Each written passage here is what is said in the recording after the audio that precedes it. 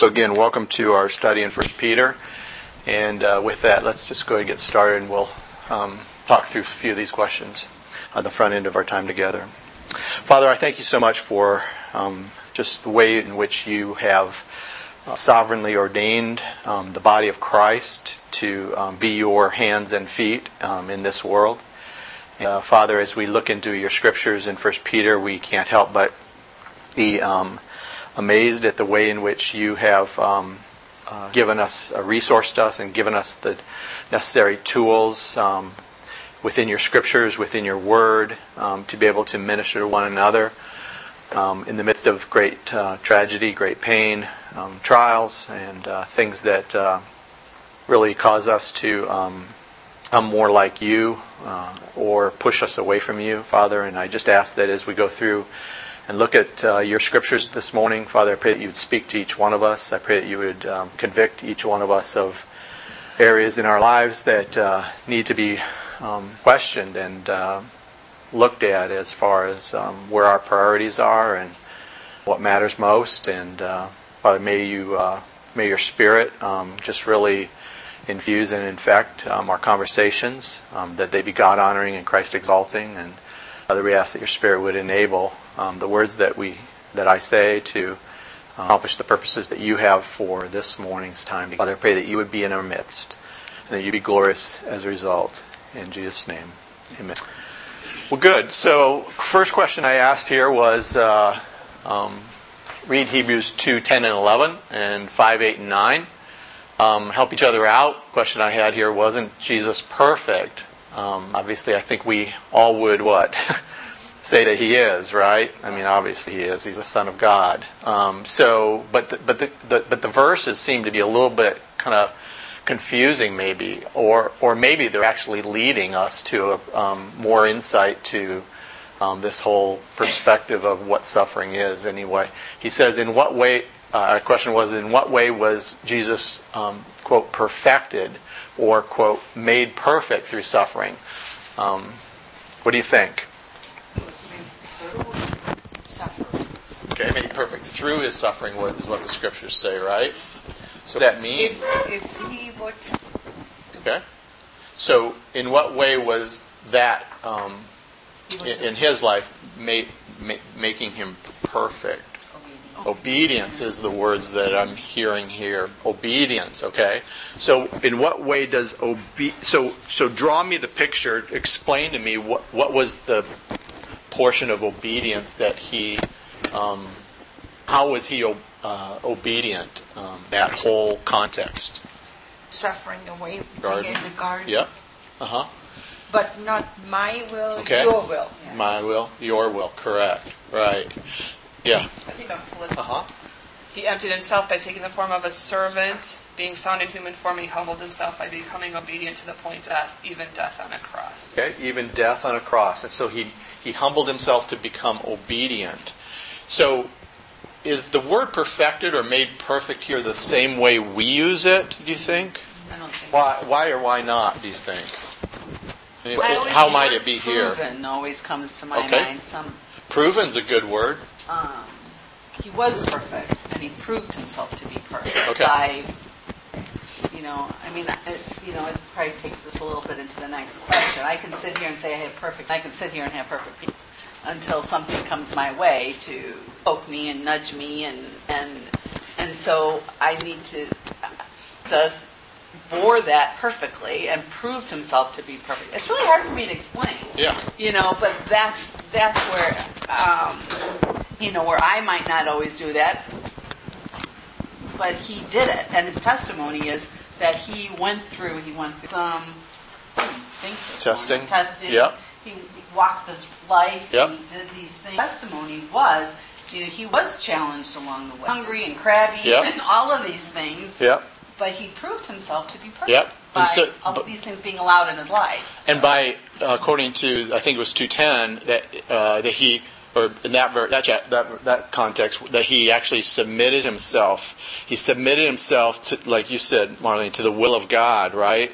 He put himself within the context of the oversight of God's will as being something more important than himself, which is what we read here in Philippians. Okay, so what implications does that have to our lives when we're in the midst of suffering, do you think? Well, as Jesus did all about himself, he made it be about the will of the Father. Okay. So that would be an implication. Huge implication, right? As we sit here and about me. Okay. Which is usually why I react. Yep. When my expectations aren't met, when this isn't happening, when I'm all of these things, I make it all about me rather than realizing God is allowing this in my life. How am I to demonstrate perfect? Yeah. It's by obedience. Yeah, and so through obedience, what we see in our lives as trials come our way, we actually, if you think about the word perfected, I think I heard Herb say, doesn't that in other passages speak of becoming complete? And that's exactly what it means. In other words, it's the idea of the fact that Jesus Christ brought himself. If you think about it from the concept of completing a mission, that's what perfection is. It's taking it to the nth degree. A couple verses before that, I think it's 8 or 9 in Hebrews, says that he drank the bitter cup to the very end, and he drank it all to bring many sons to glory. Right, and so that is it's taking it to all the way to the end. All the way through the trial, all the way through the situation to complete us.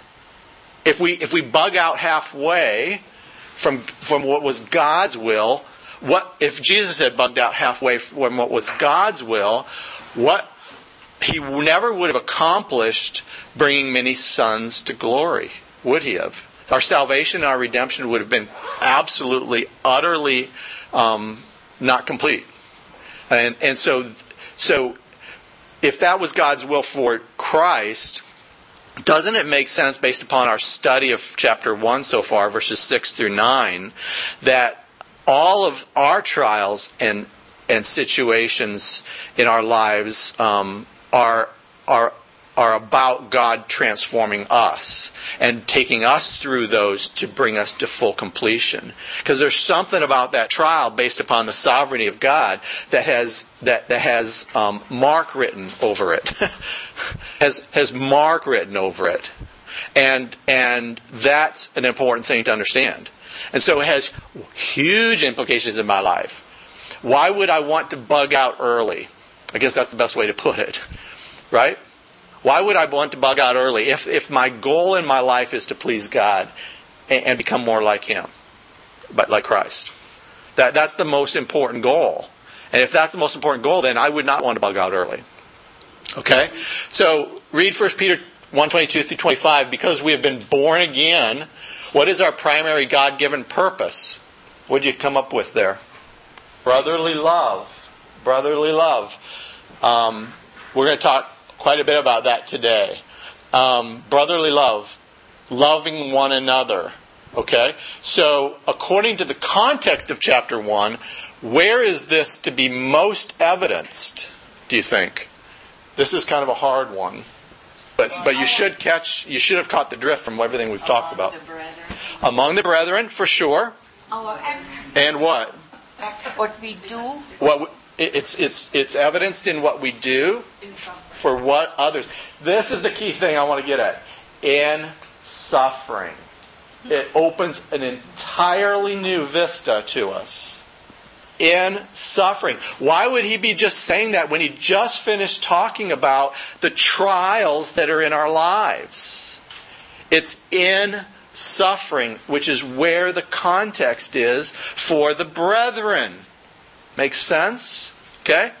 Makes sense? Yes. So, we're going to build on that. I'm going to leave the last two here till the end of our time together, and I want to bring that home with those last two questions, along with a few other things at the end of our time together today. So, if you would turn to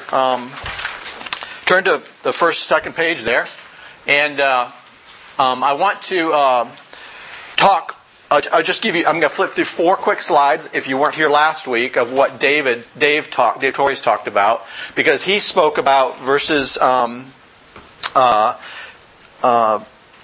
18 through 21, knowing that you were not redeemed with perishable things like silver and gold for your futile way of life inherited from your forefathers, but with precious blood as of a lamb unblemished and spotless, the blood of Christ. For he was foreknown before the foundation of the world, but has appeared in these last times for the sake of you, who through him are believers in God, who raised him from the dead and gave him glory.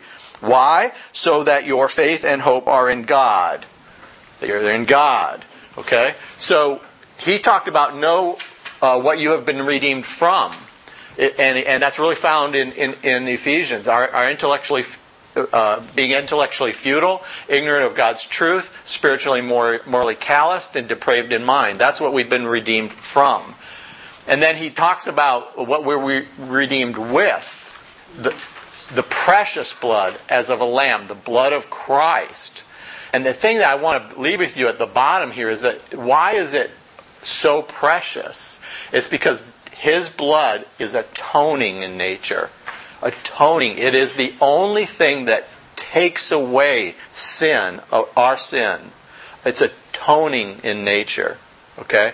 So we've been redeemed with the precious blood of Christ.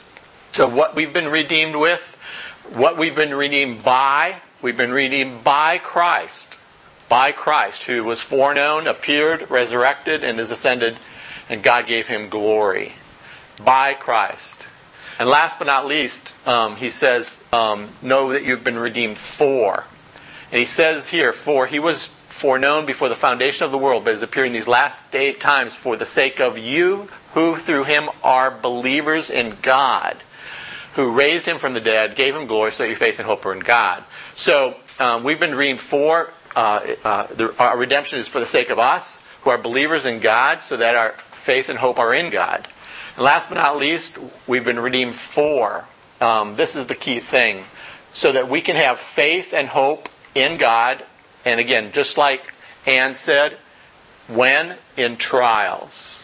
In trials. Okay? So now he's going to build on that. And he's going to talk about how we do that. So I've entitled our time together today, Supernatural Love. Supernatural love.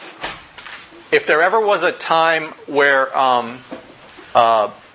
if there ever was a topic that has, I've been kind of centered on for quite some time, these themes seem to come to me over the last 15 years here, and I could spend all day talking about these themes. But the one that I'm in the midst of right now is love, and it's so fascinating that our study today has coincided with our study on trials, and then also on what we're going to talk about today, just for me personally. And so I could tell you testimony to this and take up our whole time, but I won't.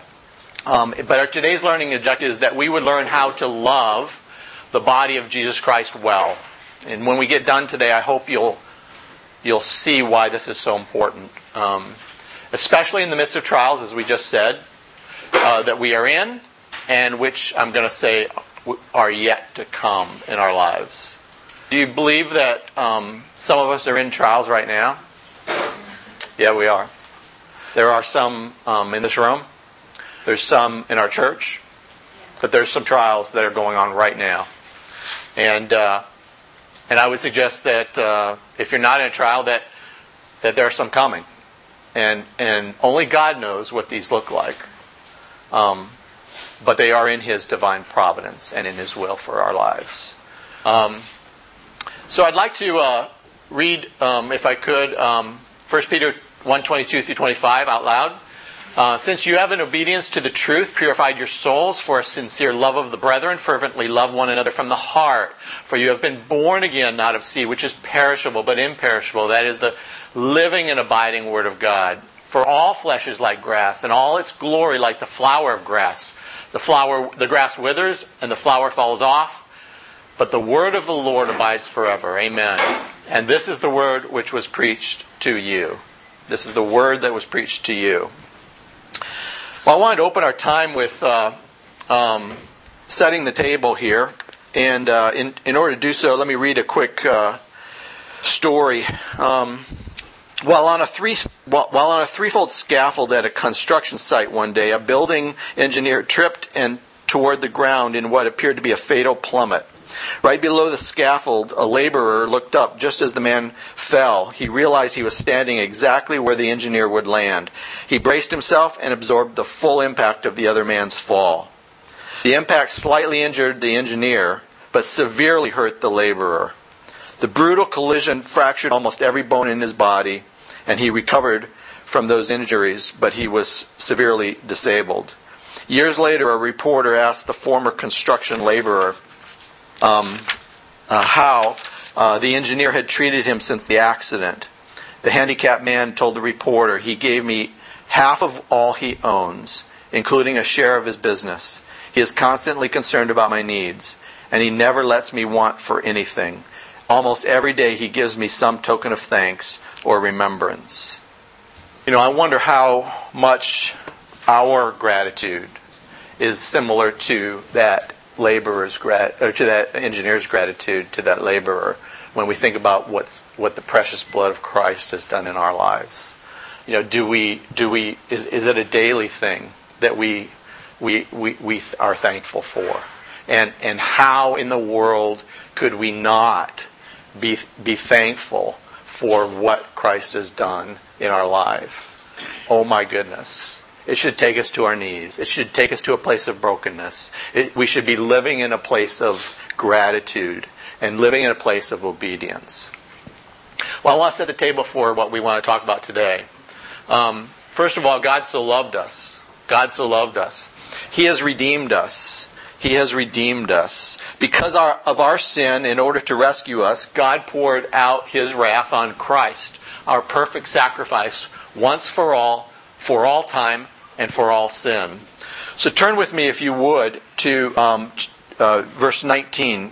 He says, "And we were redeemed, quote, with the precious blood as of a lamb, unblemished and spotless, the very blood of Christ." Turn with me to chapter 2:24. 2:24. Would somebody read that out loud for us? For our body on the tree, that we by His wounds we have been healed, and that He died, that we might die to sin and live for righteousness. Turn with me to Isaiah 53. Isaiah 53 in the Old Testament. Somebody want to read verse 5 out loud? Anybody? Okay, so He was pierced through for our transgressions. Notice the words "for" throughout this whole verse. For our iniquities, for our transgressions, for our well-being. And as a result, we are healed. Amazing thing, our redemption. Turn with me to Hebrews chapter, let's look at chapter 10. Hebrews 10, verses 9 and 10, and verse 12. Somebody will read that out loud? Hebrews 10, verses 9 and 10 and 12. By this I've been sanctified. And 12, right. But He, having offered, sat down at the... Amen. Without turning to 1 John 3:1 says, "Behold what manner of love the Father has bestowed upon us, and that He would call us children of God." Oh wow. Oh wow.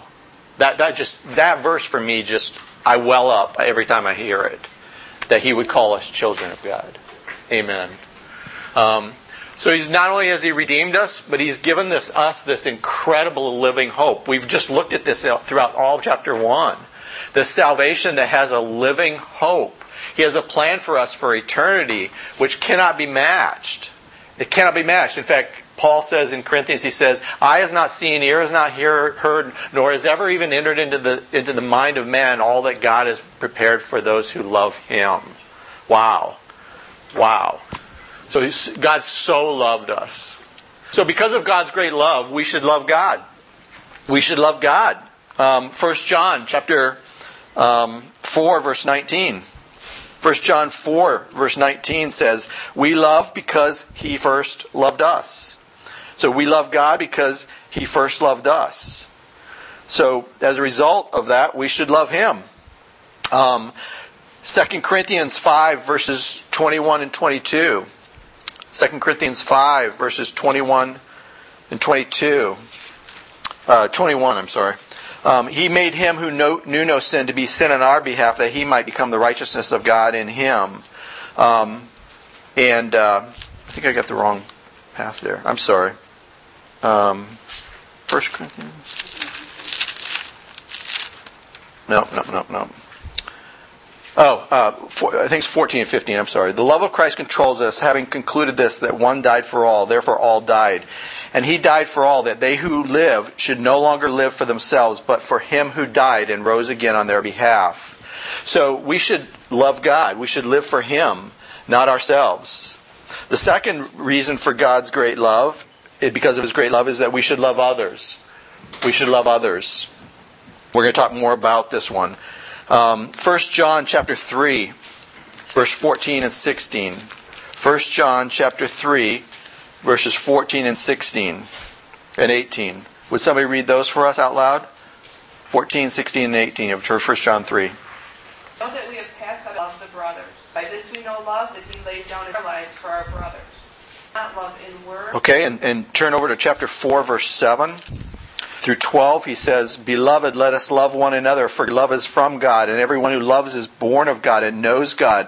The one who does not love does not know God, for God is love. By this the love of God was manifested in us, that God has sent his only begotten Son into the world, so that we might live through him. In this is love, not that we love God, but that he loved us and sent his Son to be the satisfaction or the propitiation for our sins. Beloved, if God so loved us, we also ought to love one another. No one has beheld God at any time. If we love one another, God abides in us, and his love is perfected in us. I love that. Love one another, but God abides in us, and his love is perfected in us when we love one another. When we love one another. So let me give you the therefore on this. Therefore, learning how to love well should become, here you go. This is the theme of everything we're going to talk about. Our greatest personal priority. Our greatest personal priority. Matthew 22, 37 and 39 basically says, somebody asked Jesus, he said, what's the most important thing for me to do? And he said, love God with all my heart, my soul, my mind, and what? Love my neighbor as myself. And that's the highest priority in our life. And my question as we embark upon our time together today that I want you to really personally engage in is that your highest priority? Your highest priority. Okay? We're going to come back to that. Loving God, loving others. Okay? And then last but not least here is the highest goal of our instruction and teaching. 1 Timothy 1:5. 1 Timothy 1:5, I'll read it for you, says, But the goal of our instruction is love, from a pure heart, a good conscience, and a sincere faith. The goal of our instruction is love. So the very essence, the theme, the undergirding, the whole context of all the things we should be talking about as we teach the Scriptures, all the things we talk about as we preach, all the things we talk about as we mentor and we coach and we counsel and we care, all of those things have to have this goal, which is that the perspective is that we are really poor at loving as natural beings. And that this has to be our highest priority. And according to the Scriptures, this is how we will be known by others. So what we're going to find here is that our goal is not to love others outside. Not our primary goal isn't to love outside the body, but to love the body. And that those outside the body see that and they go, wow, there's something different there. It's not to say we shouldn't love them, but the primary purpose of what the Scriptures teach is that we need to know how to love each other well. Well. Okay? So I'm going to talk about 4 things today. I'm going to talk about when we were enabled to love, who we are to love, how we're to love, and why we're to love. When we were enabled to love, who we are to love, how we are to love, and why we are to love. Okay? He says in verse 22, since you have in obedience to the truth purified your souls. What Peter is saying here is literally, because one could read this and say, well, that means that I have a part in my salvation, right? I've purified my soul. But the actual context of the language doesn't take you there. Okay? It literally is like, because your souls were purified by God at the time when you acted by faith in obedience to the truth that you heard. Does that make sense? Okay? So because you believed and you acted on that belief at the time when God saved you, purified your soul, ... Make sense? Okay? As believers, we receive the capacity to demonstrate supernatural love at the moment of our salvation. So when were we enabled to love? At the moment of salvation. Turn with me to Romans 5:5. Romans 5, verse 5. Would somebody read that out loud? God's love has been poured. So God's love has been poured out, dumped out in our life. When? When the Holy Spirit took up residence in our life. When's that? The moment of salvation. That's when God's love was poured out or dumped into our life. That's when we received His love. Because when you look up love in the dictionary, what do you find? Well, you don't really. You should find a picture of God there. Because He's the definition of love, right? We know love because what? He first loved us, right? Make sense? Okay? So that's when we were enabled to love, at the moment of salvation. And God did this work of purifying us, not us ourselves. God did the work of purifying us, not us ourselves. Okay, so that's when we were enabled to love. So let's talk next about, by the way, in the New Testament, obedience is a synonym for faith. Obedience is a synonym for faith. What we see so many times is that it says, and because they believed, they did these things, right? Take a look at Hebrews 11, right? That's the whole chapter's that of faith, right? But it says they demonstrated faith by doing this, walking with God. Looking for a city whose maker and builder is God. All the way through that chapter is the demonstration of the internal decision, according to Hebrews 11:1, that they've already made. That's how faith is demonstrated, is through action. Okay? So when we were enabled to love at a moment of our salvation, who are we to love? It says, for a love of the brethren. So the love of the brethren, this word Philadelphia, is our primary target for our love, which is our brothers and sisters in Christ who are in His church. So those who are in the church, who are in the body of Christ, they are our primary target to love. Turn with me to 1 Thessalonians. 1 Thessalonians chapter 4, verse 9. 1 Thessalonians 4, verse 9. Somebody got that? Read it out loud. You have knowledge that been taught. Okay. So His love was poured out in our hearts at the moment of salvation by the Holy Spirit. And how we're supposed to go about loving them is, he says that God has taught us that. It is innate in a believer that the right thing to do is to love one another. That's his point. He says, you have no need for anybody to teach you these things. He says that the love of the brethren, you have no need for anyone to write to you, for you yourselves have been taught by God to love one another. What's fascinating in this verse 9 is interesting. Philadelphia is where? Where do you find this verb in here? It's love of the brethren, right? That's Philadelphia. But keep going. He says, but you yourselves are taught by God to love one another. That word is agape love. So you're to love the brethren with agape love. That's the kind of love that you need to have in order to have Philadelphia love. That's the point there. So God is going to use this attractive love to be a magnet for a lost world, and awaken it to its need for a Savior. That's what the Scriptures teach. It says that by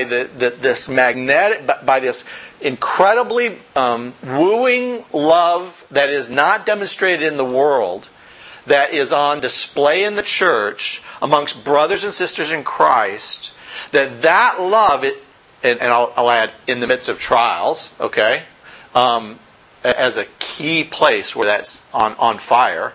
Okay, that is something that is so very different than the world, and we're going to find why. Because the world's love almost invariably, for the most part, has strings attached or reasons behind it or motivations that have other reasons for doing those things, as opposed to what we're going to learn is that we please God by doing these things. So let's keep going. Who are we to love? Love the brethren. When were we enabled to love? At the moment of salvation. So let's talk about how we are to love. How we are to love. He says, "For sincere love, fervently love one another from the heart." This word, I should have probably put this up above under who. Okay, but that word "for" in the text literally is a reason statement. It's a for this. And so the primary reason we've been rescued and redeemed is to love the brethren. Love the brethren. How are we to love? I want to give you 3 ways that we are to love according to the text. And I want to explain each one of them. Okay? The first one is that we are to love sincerely. Sincerely. Anybody got a thought about what the word sincerely might mean? Pardon me? Honest? Honestly. Okay? What might that mean when we talk about loving honestly then? Okay?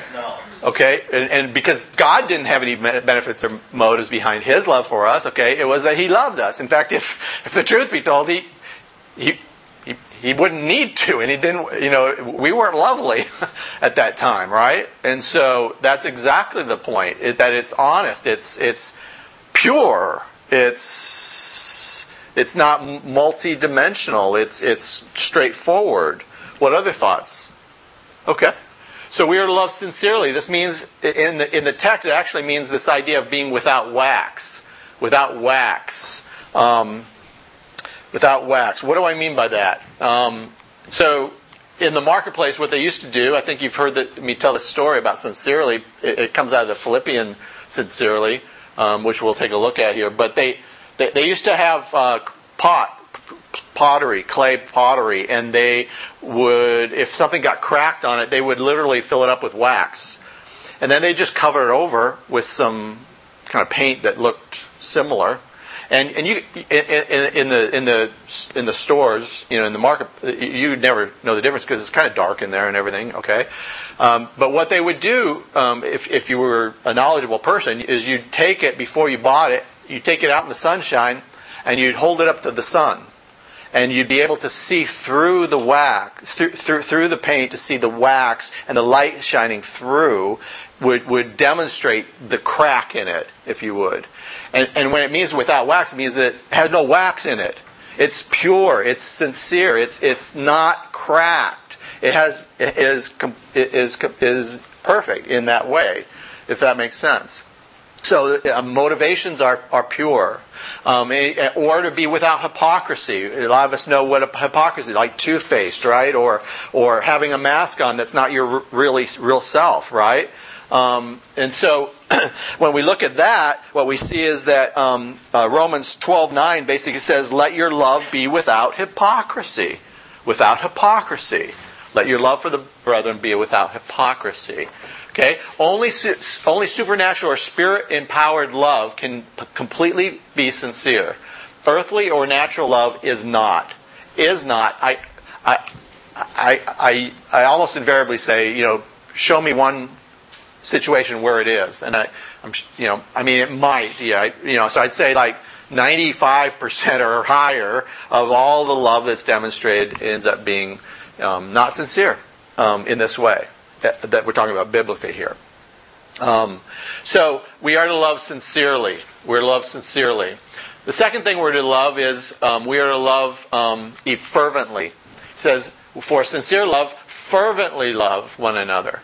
Fervently love one another. What does the idea of fervently mean, do you think? What kind of connotations do you get in that? Passionately, okay?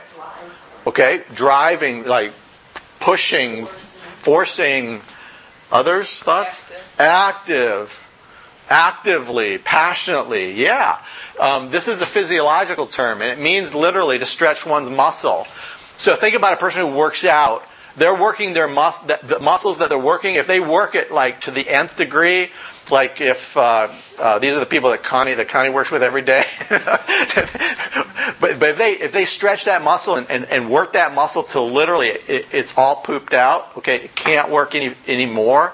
It's completely shot, from the standpoint of been worked through till being tired. I might say to the max, right? Is that's the idea of fervently. Like I said, we would say go all out or work it to the max. Fervently, another word there is like when you boil water, it rises. It's like going like this, really steam, really almost moving into air. That's the same thing as fervently. Fervently. Let's take a look at Luke 22:44. Luke 22:44. This is in the garden, Gethsemane, as we were talking about earlier, where he was obedient. Luke 22:44. Would somebody read that out loud? Okay. New American says, prayed more fervently, more earnestly. In the way in which he prayed, it says this. He took it to the max. It says that his sweat became like drops of blood falling down upon the ground. That's how engaged he was in it. And Peter's calling us to be engaged with one another in the same way, fervently, sincerely, and we're to love from the heart. This really means that this love is an attitude which is compelled from within. It's an attitude compelled from within. We do so because we want to, not because we have to. Because we want to, not because we have to. And so if we are thinking about like loving one another and it's a burden to us, it's a burden to love one another, then we're probably not loving from the heart. Not loving from the heart. Or we're doing it because we have to. Or because somehow we're supposed to. That's not the right motive. It's to please God and do it in a sincere way and do it fervently and have it come from the heart. I love the way, Paul talks to the Corinthians about giving, God has purposed in each one of you. Give from the heart what he has purposed in you. Same thing. So that's how we're to love. Sincerely, fervently, and from the heart. So let's take a look at why we are to love. Why we are to love. He says, for you have been born again. So we are to love this way because it is consistent with our new life in Christ. Loving this way is consistent with our new life in Christ. 1 John chapter 5, verses 1 and 2 says, whoever believes that Jesus is the Christ is born of God, and whoever loves the Father loves the child born of him. By this we know that we love the children of God when we love God and observe his commandments. So, as believers in Christ, we demonstrate our believing in Christ by loving one another. That's what he says. He says, not of seed which is perishable, but imperishable. That is through the living and abiding Word of God. So God uses the seed of the living and abiding eternal Word of God in our new birth. James 1:18. James 1:18. Can somebody read that out loud for us? I love this verse. Thank you. He brought us forth by the word of truth.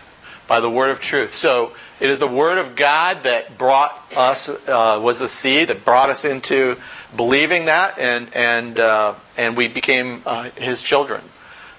So it's not of seed perishable, but of imperishable.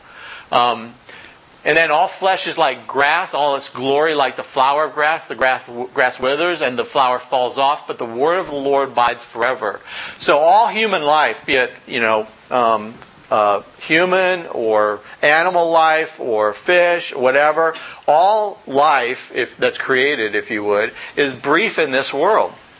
But in Christ, just like God's Word, that's the comparison here in the text. Just like God's Word is eternal, those who are spiritually reborn, okay, are eternal also. And the point here is that we're ministering to one another who have bonds in Christ that are thicker than blood, and that ministry to one another is going to have these eternal ramifications, just like the Word of God's going to last forever. We will last forever, and the things we do with one another in loving each other well, those are going to last forever. According to God's Word, He says that those are the things, that the rewards that He is going to see, that you did these things well. And so, He says at the end of, I think it's 25, right? He says, and this is the word which was preached to you. This word that was preached to you here, he literally means the gospel. This word is the message of the gospel, or the good news that we believed when we heard it.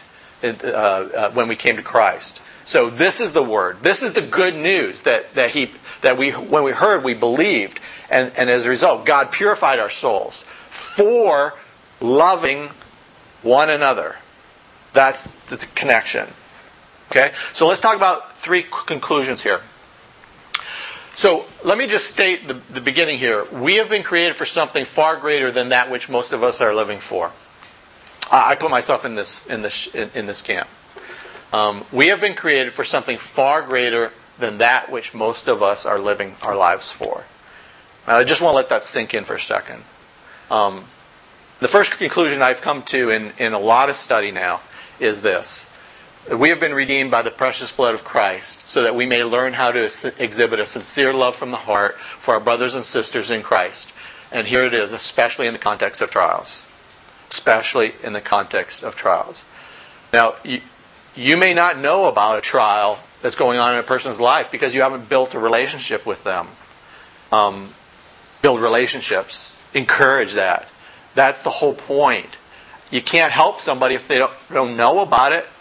And that's a two-way street, isn't it? If you're going through trials and you're not willing to let other people know about that so they can pray accordingly, come alongside one another, etc., then shame on both of us, right? And you may also be saying, like, well, I'm not equipped to do it. You have the love of God. You are equipped for it. Now, you may be able to get better at it, but God has given you the love of God to use with one another. And just follow His promptings, because He will take you there. And we're going through some counseling stuff right now. I mean, these are great ways to come alongside people and encourage them and exhort them to walk with God and to please God. The second one here is, if it is consistent with our imperishable new life, if it is to be consistent with our imperishable new life, we must fervently manifest selfless love to one another. What does that look like? Fervently manifest selfless love. Well, I don't know about you, but I've been totally convicted over the last few years that I have for the most part, lived my life selfishly. And I need to figure out how to love well. And that's what I've been working on personally. And so how do glimpses of that have come up in my life that I've done that well, but holistically, I think I'm selfish and I don't love well like I should. I don't really want to. And so that's a journey God's got me on in the process here. And then as I look amongst our body, like who's in need? And how do I go and help and work with them directly and encourage them along the way? I need to get much better at that. And I'm trying to do that. And the last one is, this glorious and undying love explodes, if you would, on the canvas of souls. Okay? It explodes on the canvas of souls. And it shines the brightest when it endures throughout and to the fullest extent in the trials of each other's lives. Okay? It shines the brightest to a watching world when it endures the entire length of time and to the fullest extent as we come alongside one another in trials. That's how it gets manifested to the max, let's say. To the max. Does it make sense? Yeah? Okay? So let's talk about these last two questions at the end of our time together here. When I talk about the fact that we've been created for something much more in the page before, or the point before, what I'm trying to say there is that God's got a kingdom that He has, and it's His kingdom. And I think so many times we are living in our kingdoms, and our kingdoms are up against, in a major way, with huge conflicts about where this very point is, which is selfish versus selfless love. And as we think about our lives personally, like on a scale of 1 to 10, like where would you grade yourself in your ability to not know it's the right thing to do, but to actually love well the body of Christ? And why would you say that? And that's a very personal ask. I shared some of my own with you, where I'm at. But I believe that we never move forward in our lives unless we anchor on where we're at and agree and admit that that's where I'm at. Then seek by God's incredible grace to move forward in that place. And I'll suggest that our church is no bigger or greater than each individual that makes it up. So to the extent that we all would say we're at a 3 or a 2 or a 4 or whatever, then our church can't be any more than that. Does that make sense to everybody? I want you to share, think about for a second, I want you to really think deeply. Okay? Think about a time in your life you were loved well in the midst of great trials. I want you to share that if you can. Yeah, Connie. I have to leave this, and it'll make me cry, but Dale and I have had a difficult journey financially, and our tires on our Jeep were well worn out. And 2 weeks ago, somebody came over to our house, and they don't really want to be known, but it was 3 families in our church. One of the guys came over to our house and took our Jeep tires on it. We were loved well. Dale and I just sobbed about it, and great load off of our minds, and I was amazed because it wasn't a little thing. We've gotten a printer from somebody else, and these things, really worn out in the trial, but this kind of stuff happens. And you are just energized to go others well too. And, just God just pointing out the things He provides. He shows His love by these people. And it just was funny, the journey we went on with, they said they've been talking about this for 3 months and didn't know how to approach us on it. And, it's difficult. It's difficult for my husband. But we were wowed and loved well through Peabody and like that have happened time and time. Got a gift card from Dairy Queen. Those little things, so much. And just spur you on. And it spurs me on to want to do likewise. And I can't financially do likewise, but I can do a whole lot of other things for people. So Amen. That's and I got to run because I got to set up for Father's Day. Amen. Thank you, Connie. Others?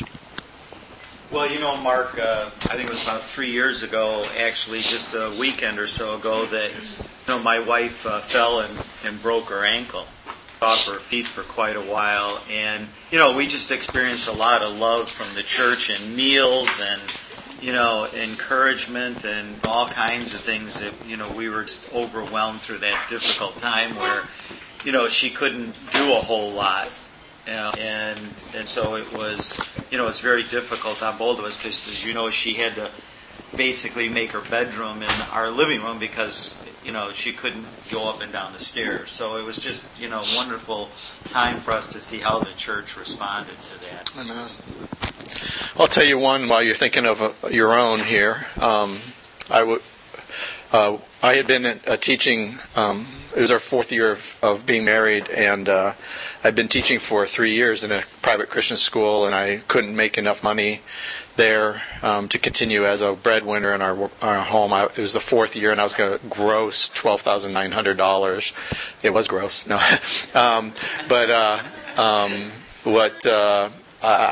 before I came to Motorola, I was kind of out of work for close to a year, looking. And our church there, we never asked for money. We prayed, and I made no money in an entire year. And yet the church gave us money on the side. Checks showed up in the mail. It was an amazing thing. But it was the body of Christ who did that, Others. Well, Nathan and I were cared for, loved, and still are, when Tim passed away, and wonderful blessing. Amen. Amen. You all have that in common.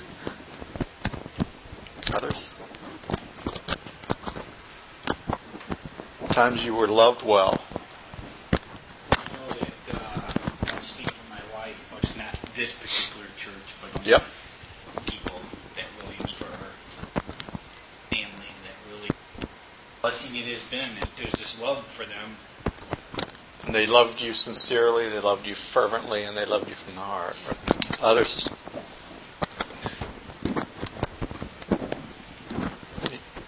I can remember when my mom, all those years ago, when he very Catholic, all those Catholic school children were there, and what a ministry. And then when Herb's dad passed away just a few months ago, the outpouring of people drove to Batavia to just support us and to show love. It was very, and it was a witness to his family as well of non-believers. They just couldn't believe how many people from our church came. Well, it certainly feels good when you're a recipient of that, doesn't it? I mean, it makes you feel like God's loving you through those people.